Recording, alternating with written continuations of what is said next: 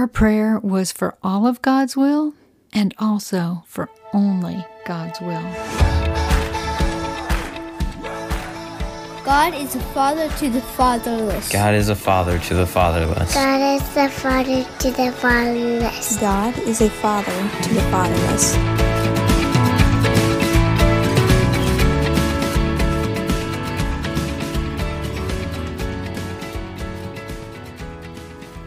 I cannot even begin to tell you how super excited I am to launch the Help! I'm Raising Fatherless Kids podcast. The day is here after a lot of prayer and a lot of preparation. And right now as we launch this, Easter is coming. And aren't you thankful that God is Father of all our seasons? He is Father and Creator of all seasons.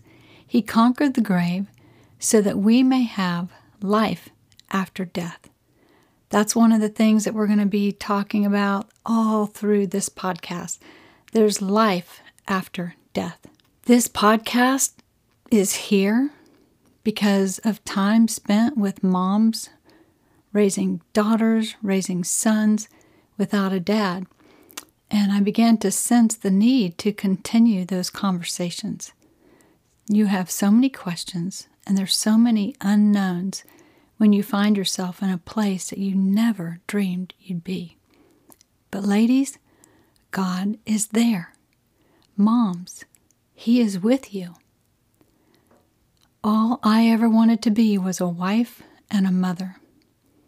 And I've often said, children are a gift of the Lord, but the unwrapping is what takes place in our own hearts. Both getting married and raising children sanctify us, don't they? Sanctification is making us more like Jesus. And marriage and having children and raising children will make us more like Jesus, or have the potential to make us more like Jesus, than anything else you will ever experience. Being left alone, raising children without a husband and without a dad can be really overwhelming, daunting, scary, and painful. And so I am so thankful that you are here.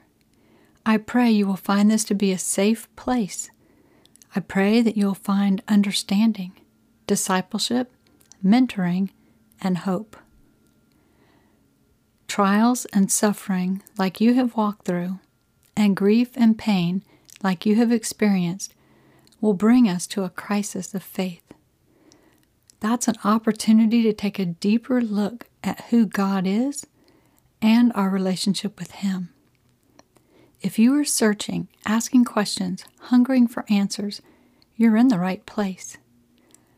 I am not here as one who did it all right. In fact, there will be many lessons on what I wish I knew then that I know now. Hopefully, my perspective from walking through this valley and raising children on my own is what will come into this podcast and will be helpful to you. I am empty nest. I've raised my children. I'm a grandmother now. And I want to be, like Titus 2 tells us, to have older women in our lives that mentor us and can encourage us and pray for us. So I want to be that woman in your life, testifying of God's faithfulness in my own journey with Him. God has been as a husband to me for over 2 decades. I love God. I have loved Him for as long as I can remember. I love God's Word. I love women. I love marriage. I loved marriage. I'm not married now, but I loved marriage. And I love life. This is our first episode, so I think it's important to share a piece of my story with you. The story includes several parts that make our podcast, as we go through those different parts, a little longer than what we expect the normal podcast time to be. But I want to give you a foundation on which to build on. We all have stories. I think one of my favorite life verses is Psalm 139. It's so mysterious, but God tells us that He wrote the story of our lives in a book even before time began, even before we lived the first day of our lives. I know that is a mystery that is sometimes hard to handle, especially when we walk through death. But for me, understanding that foundation and the sovereignty of God over my life allows me to rest.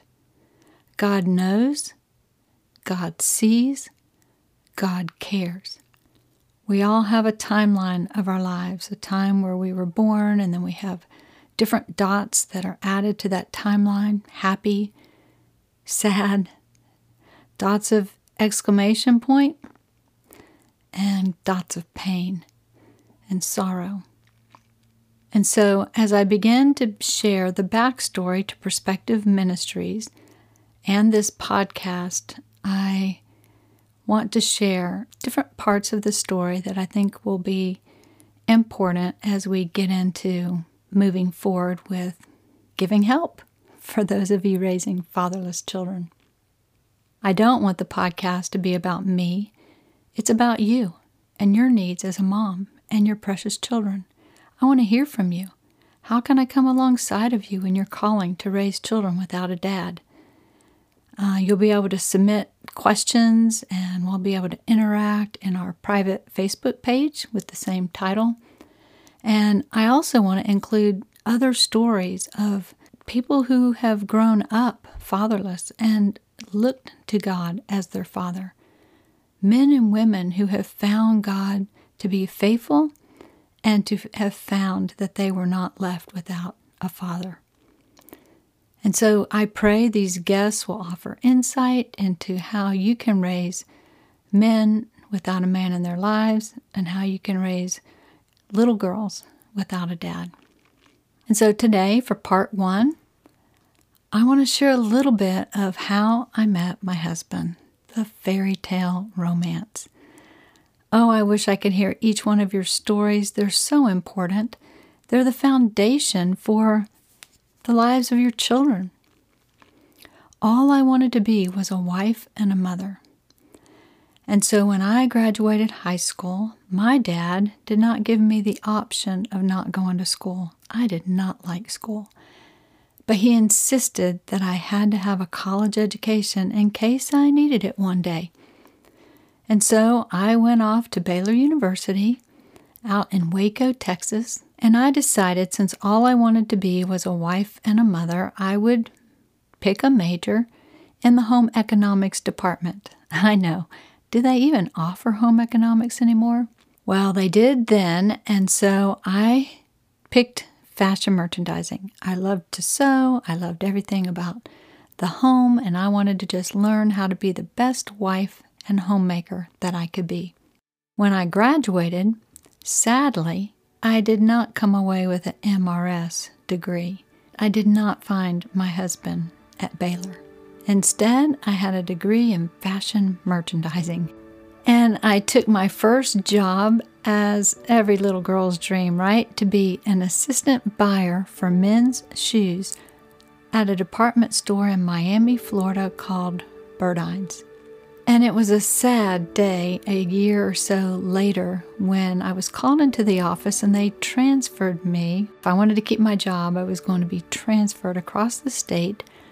And now my career was going to progress to being the manager of the menswear department.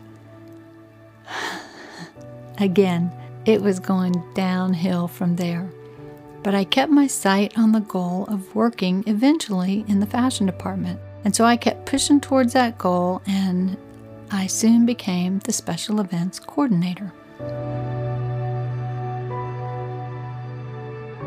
This is part of the story for meeting my husband. It really started with a big step of faith.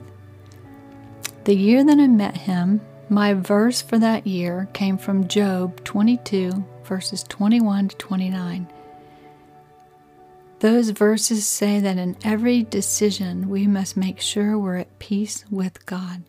We must receive instruction from His mouth and establish His words in my heart. scripture there goes on to promise that if you obey God in these things, He will hear your prayer, establish your desires, and shed light on all your ways. And so I came to a place in my young life where I was going to be required to step out in obedience. And Hebrews chapter 10, verse 35 to 38 also encouraged me. That verse says, "Therefore do not throw away your confidence, which has a great reward, for you have need of endurance, so that when you have done the will of God, you may receive what was promised." And he goes on and says, "My righteous ones must live by faith. If you shrink back, my soul has no pleasure in you." And so I was 25 years old.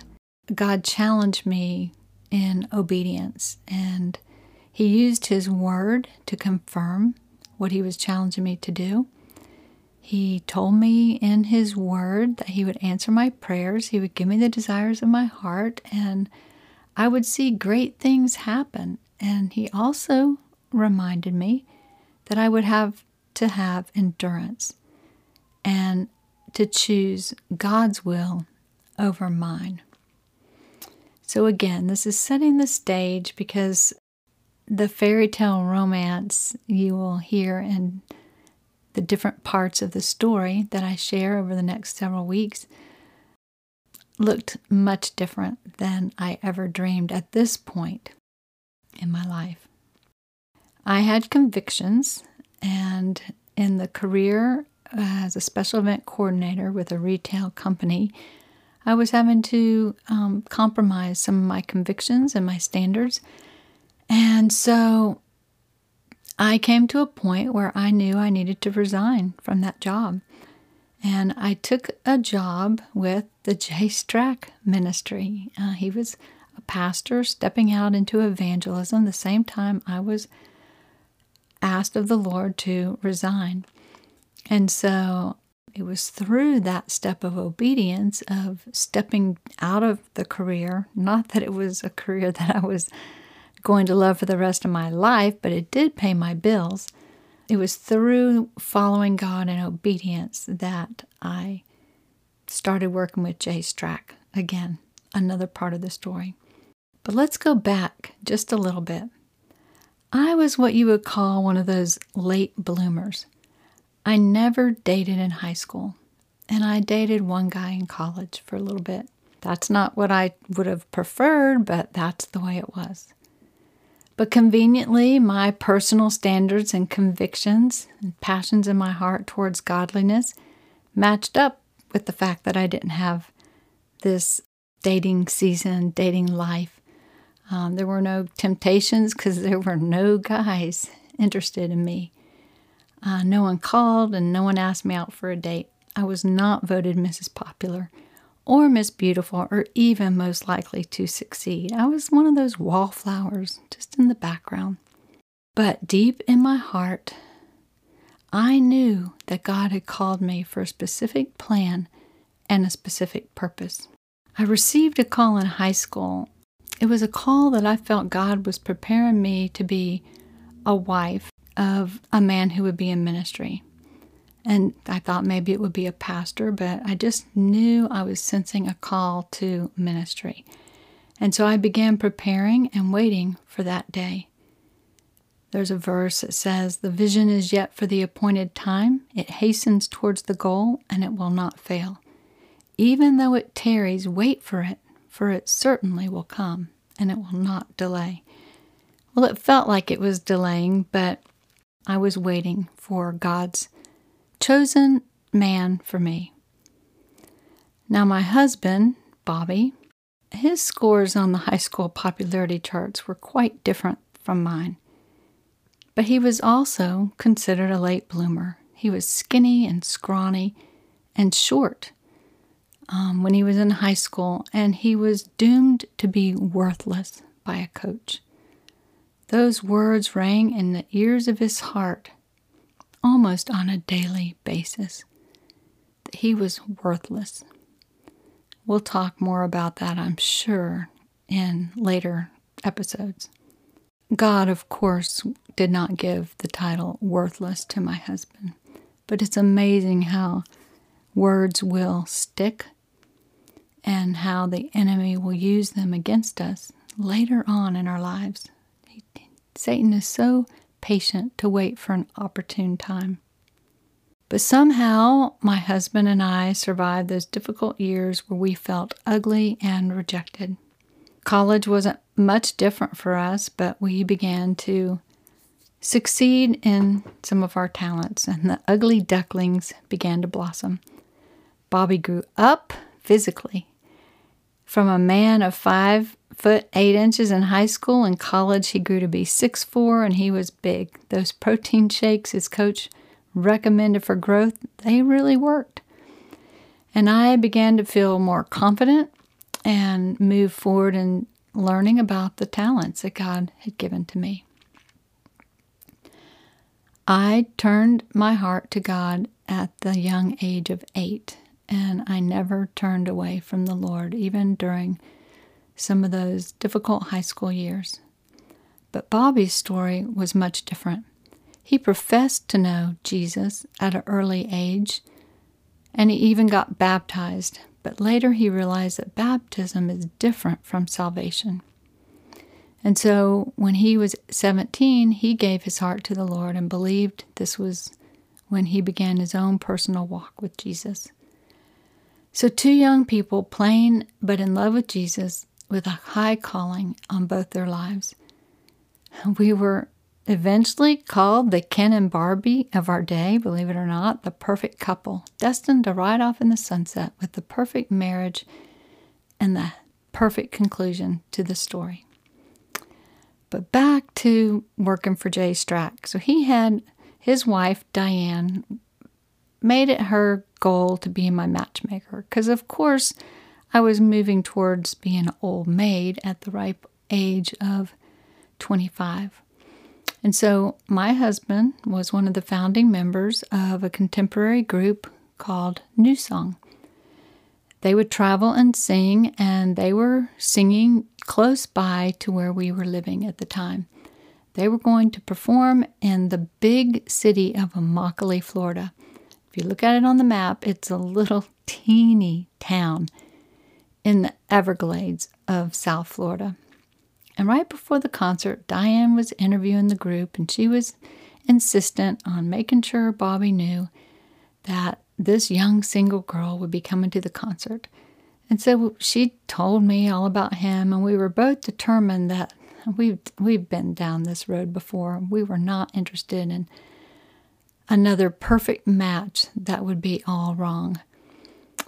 But I went ahead and I went to the concert. I enjoyed the concert, but I avoided watching this guy too much because I was afraid he would think I had come just to see him. And of course, as I kind of watched and made my little legalistic judgments, about him, the one thing I did observe was he did seem to love what he was singing about. And so after the concert, I was not going to linger or try to meet this guy, but as circumstances would have it, I went back to the record table. Now, I know I'm really dating myself now, but I went back to where they would sell records, and there he was. And the room cleared, and there was this guy, tall, which was a big quality on my list because I felt that I was tall. In fact, I was called Too Tall Latch, my maiden name in high school. He had dark hair, and he really was handsome. And we talked for about 45 minutes, and I could just sense that he really loved the Lord. So I left that New Song concert, and I went home, and I told my roommate, I met the man I'm going to marry tonight. The next morning, I got a call from Bobby, and he said, I told God, if you let me marry her, I'll be a happy man. Wow, what a way to start a relationship. We prayed that day over the phone for God to guide us in this new relationship, believing that this was not a coincidence and God had something ahead for us. Our prayer was for all of God's will and also for only God's will. And so after that concert and us feeling that God was in this relationship, He began to confirm in a lot of ways. He gave us a peace, an overwhelming peace, and He answered many, many prayers. I understood the peace that people talk about when they say, "You will just know." How do you know if that's the man you're to marry? You will just know. And I just knew. He proposed to me 5 weeks after we met, and then we made it official with a ring and a wedding date just 2 months later. Our wedding was quite the special event. I had 7 bridesmaids, 5 junior bridesmaids, 3 flower girls, and 2 girls to follow after my train. Bobby had 7 groomsmen, 2 candle lighters, and a ring bearer. The ceremony started with a trumpet fanfare similar to the Princess Diana royal wedding, and it ended with us walking out to the Hallelujah chorus. If a wedding ceremony could secure a marriage, ours certainly did. We were destined to live happily ever after. And I can't wait to share more of the story on our next episode. Don't forget, be sure to subscribe so you don't miss an episode, and give us a rating and a review.